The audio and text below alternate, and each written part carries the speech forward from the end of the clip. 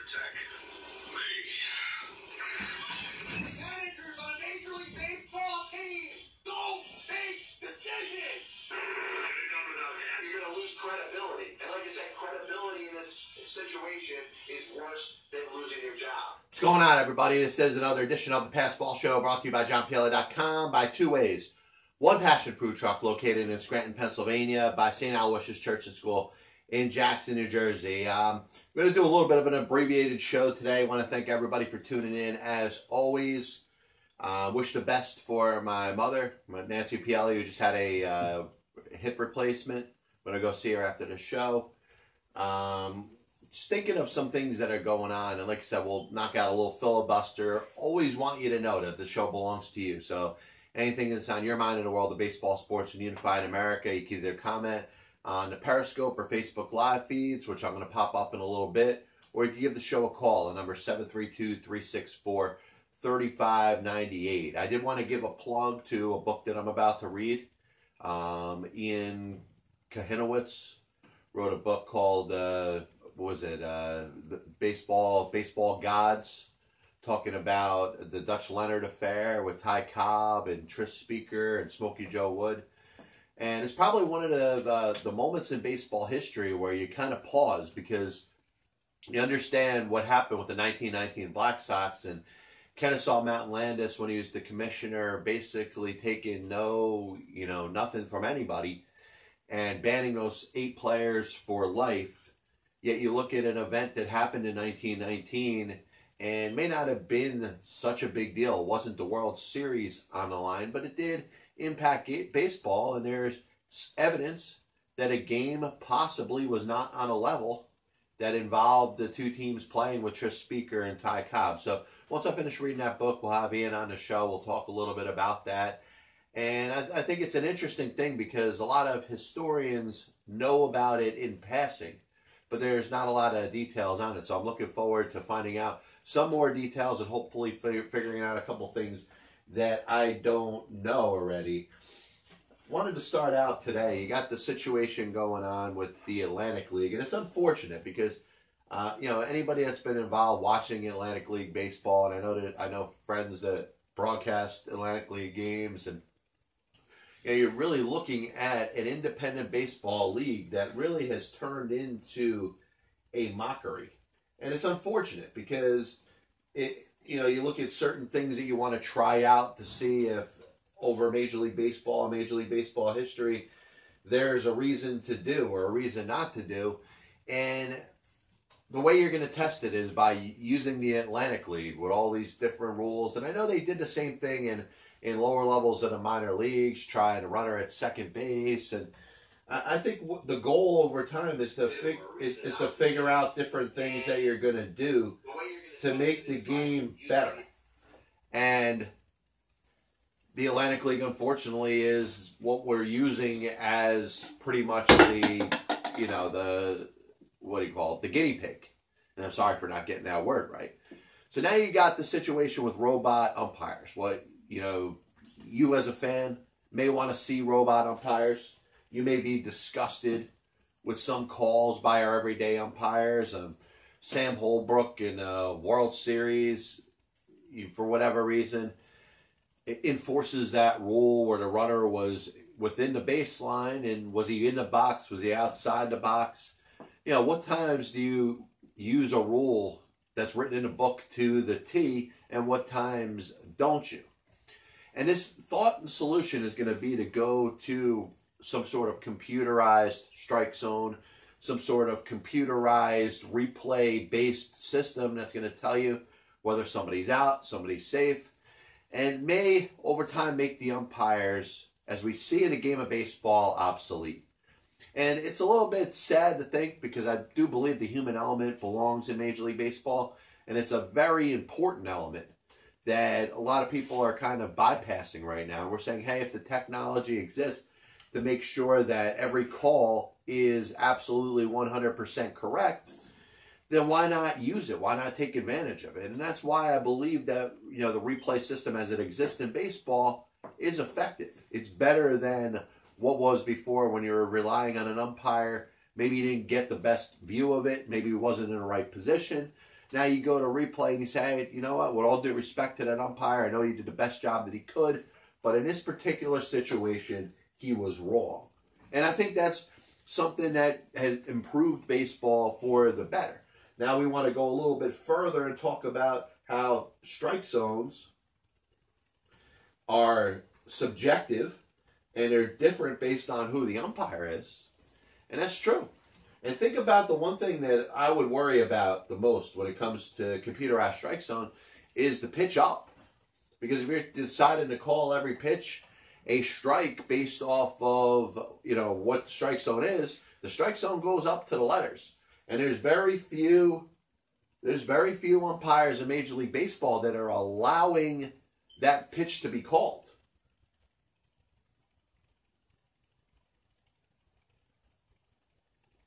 And, it's something that is kind of a little concerning to me because, you look at the Aaron Judges of the world who, are so big and because of that have a larger strike zone than somebody that may not be so big. Jose Altuve, for example, their strike zone may be a little bit smaller based off of their size. You say if it's down to your knees to your letters, the letters of your jersey, well, if they span a little bit further, if that person is taller, if that person is wider, then that person may essentially have a bigger strike zone. And that's, I think, some things that have to be, of concern.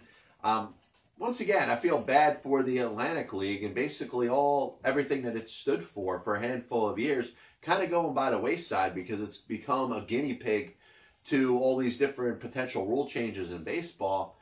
I'm encouraged to see what happens with the robotic strike zone, but I'm not confident. I'm not confident that this is going to be the way of baseball going down the road.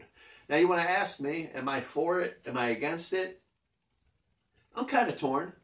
I'll take a little bit of a political stance on it. I could see why you could try the robotic strike zone and see if it's effective. I don't like the fact that the human element the goal is to get the human element completely out of baseball. But in the end, do you want to get it right? The truth is yes. So that's why I'm leaning towards giving it a shot. And it's funny that we talk about robotic umps, and I know those that listen to the show regularly are like, oh man, he's going back to the same thing that he's going to talk about. But I find a very interesting comparison that you can make between robotic umpires, which we know are going to come at the expense of the Major League Baseball umpires that are there. You go to a robotic strike zone, the umpires that we've known for 150 years are essentially going to become obsolete. Yet, we look at analytics and algorithms and printouts and spray charts and all these different things that are used to enhance the game for us, to make sure that teams, are looking at different type of stats and patterns and stuff like that to play their team and come up with a game plan to win. And most baseball fans don't acknowledge that analytics in baseball comes at the expense of the Major League manager. And I'm trying to, and I've been trying to for the last year, to find the best way to make this point. You heard me in my open there, screaming about managers in baseball not making decisions. And it's true. But I feel like it's my responsibility to continue to dig deep into this and try to word this in a way that'll resonate the most with baseball fans. Robotic umps, come at the expense of the regular umpires. If you have a robotic strike zone, if you have a computerized strike zone, you don't need umpires anymore. You may need one umpire, but you certainly don't need 4 on the field. So if you're talking about analytics and its role in Major League Baseball and the fact that it really has taken over, it has come at the expense of what? The Major League manager. This copyright and broadcast is authorized under internet rights granted by the World Wide Web and is solely for entertainment of our audience. Any publication, reproduction, or other use of the pictures, descriptions, and accounts of the show without the express written consent of the Passball Show, JohnPielli.com and John Pielli LLC, is prohibited. Any commercial or other use of the program, such as by charge and admission for its showing, is similarly prohibited. So, I wanted to talk a little bit about the Los Angeles Lakers. The Lakers that are off to a really good start. Obviously, if you're watching LeBron James, it seems like he has a new life He's pretty much doing things that, we didn't think he was going to be able to do anymore. And if you know LeBron James and the way that he speaks, he likes to carry a lot of the weight, a lot of the baggage of what people will say negatively about on his back and kind of, let it out. You remember when the Cleveland Cavaliers, and, for those that don't know, I'm actually a Cleveland Cavaliers fan. I go back, if you look at the poster that's in back of me, those are the guys that I remember supporting in the early 90s. Brad Daugherty, the late Hot Rod Williams, Mark Price, Terrell Brandon, Brad Daugherty. So I've been a Cavaliers fan, obviously inherited LeBron James, was extremely excited when the Cavaliers won themselves an NBA championship, but instead of embrace it, LeBron, who clearly has done a lot of good things. I mean, it's awesome that he opened that school in California. It looks like he really does have a career after basketball that he can impact the lives of a lot of good people. So he goes on a profanity-laced tirade after the Cavs won the NBA championship, and it kind of took away some of what was special about bringing a championship to that city of Cleveland. Something that, really had come full circle for LeBron. That's where he was born and raised, in Akron. He becomes the number 1 overall pick of the Cavaliers, leaves as a free agent, goes to Miami, comes back to Cleveland, and wins them an NBA championship. But once again, it's the baggage and everything that, he had to go up against. But if you're going to be a star like LeBron James, you have to understand that there's going to be a series of negativity that's going to be thrown your way. As much as people are going to love you, there's going to be people that are not going to love you.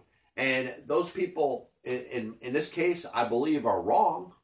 LeBron James is one of the best players to play in NBA history. He has won himself 3 NBA championships. I know he's been to the finals a whole bunch of times, and his teams, for the most part, have not won. But he really is the complete player. We're seeing the complete player with the Los Angeles Lakers right now, playing defense, dishing the ball out, making his teammates better. And this is a lot of what was thought to happen last year when he ended up deciding he was going to sign with the Lakers right away. I don't think he really had the players. Having Anthony Davis, having Dwight Howard playing the defense that he is, I think makes you believe in this Lakers team. And I don't know if it's just one of those things where maybe it is the Lakers season. Maybe LeBron playing at this pace and this rate, he really looks like LeBron of 8 years ago. He looks like LeBron of 2-3 years ago. He looks like the best we've ever seen out of LeBron James. And I don't want to jinx it. I don't want to say that under some certain circumstance he may not be able to do it over a long period of time. But he's playing extremely hard early on in this season. You're talking about 5, 6, 7 games. You got to play a whole 82. After that, you got to play the playoffs. And if things go well for you, you're going to be playing close to and maybe more than 100 games. Does LeBron James at his age, at 35, have the stamina to be able to make it through the entire season? And we understand that we're thinking LeBron James, we're thinking his legacy, we're thinking what he was brought to the Los Angeles Lakers to do, and that's to go deep into the playoffs and potentially win an NBA championship. So we're talking about closer to 100 games that we're going to be expecting LeBron James to go out there and play at this level. And listen, I mean, I think Superman can do it. I think LeBron, if there's a player in the NBA that could do it over a course of this amount of time, LeBron James can do it. LeBron James has taken advantage of the opportunity that he had to rest, really, for the first time in a long time. You understand the unfortunate injury last year that led him to miss a lot of time, but because of that, he did get the rest. He came in great shape. He came in ready to go. And you've seen by the performance of LeBron James on the NBA basketball court that this guy is back. He is the legend.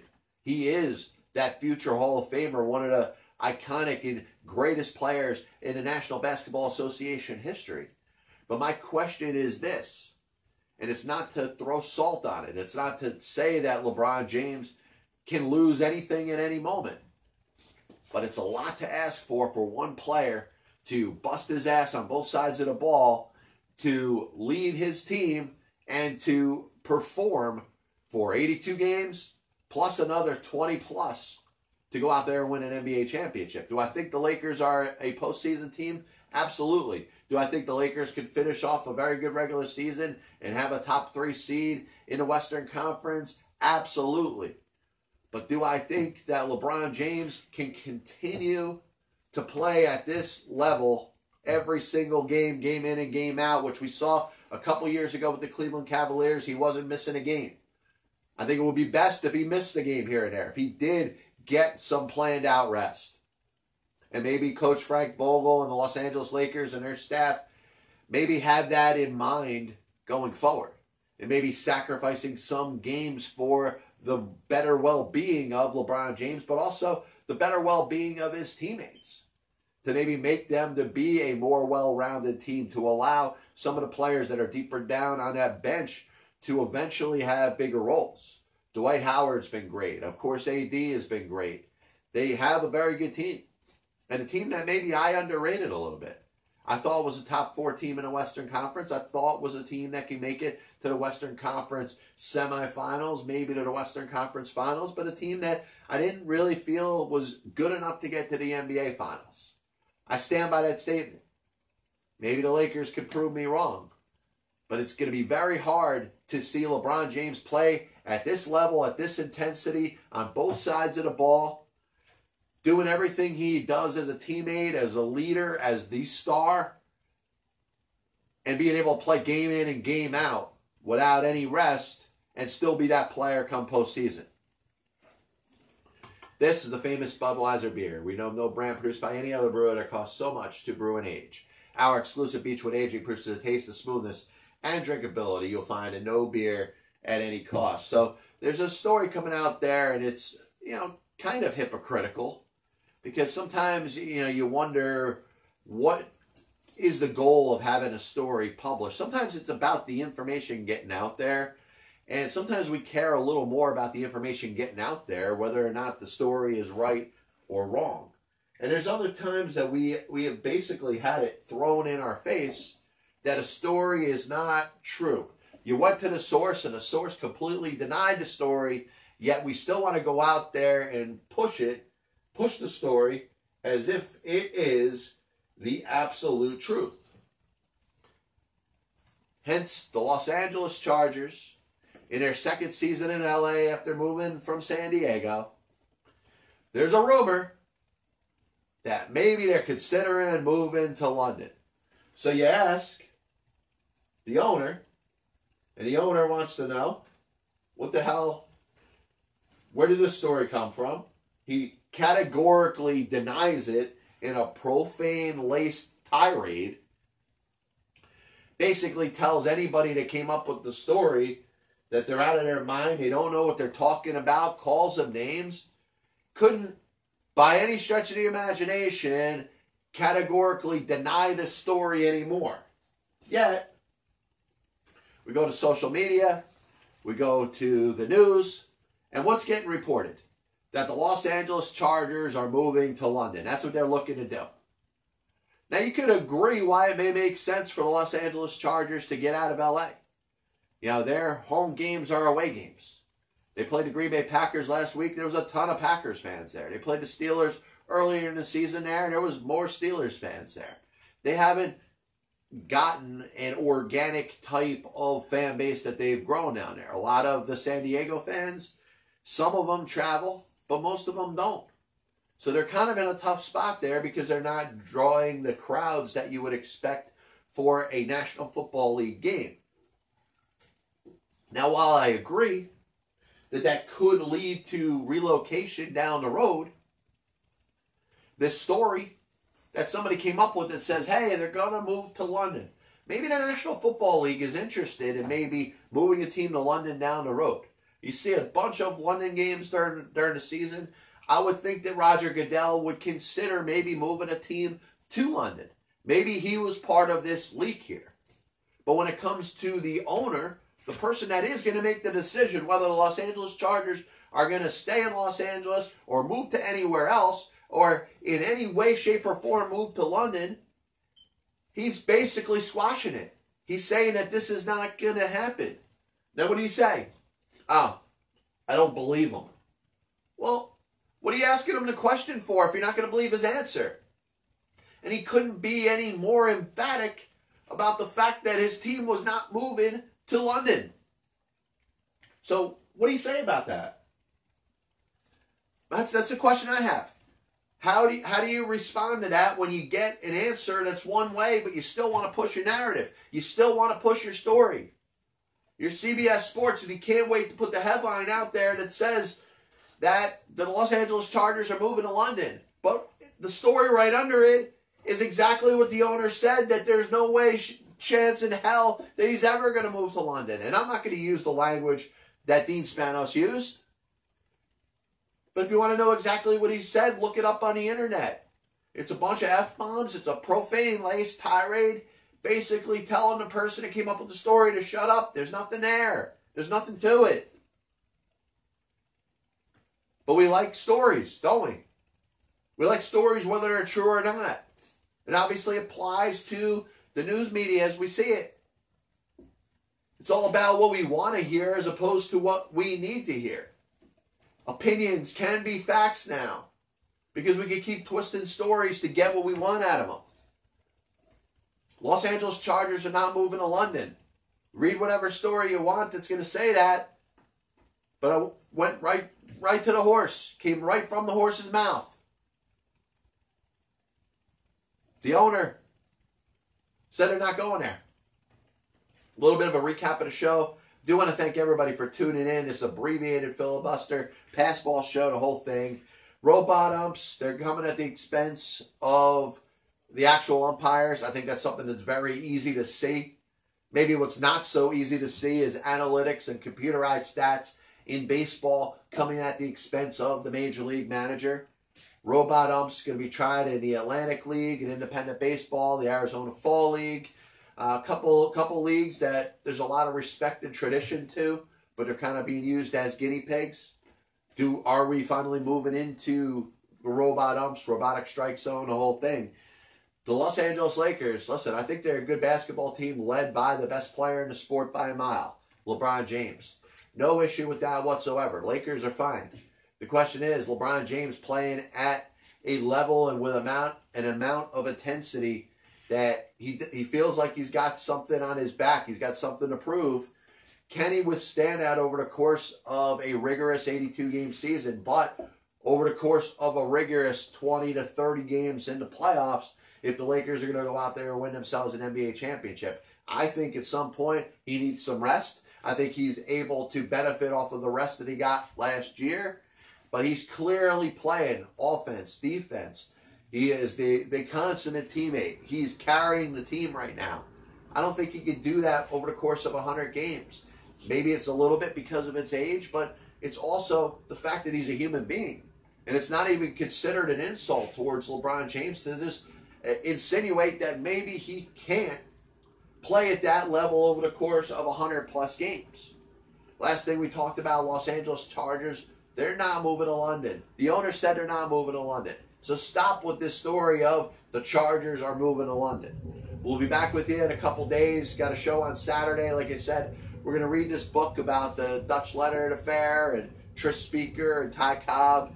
And maybe we'll get Ian Kahinowitz on the show to talk a little bit about it. This is the Passball Show brought to you by JohnPielli.com, by Two Ways, One Passion Food Truck located in Scranton, Pennsylvania, by St. Aloysius Church and School in Jackson, New Jersey. God bless you. And as always, I'll see you on the other side.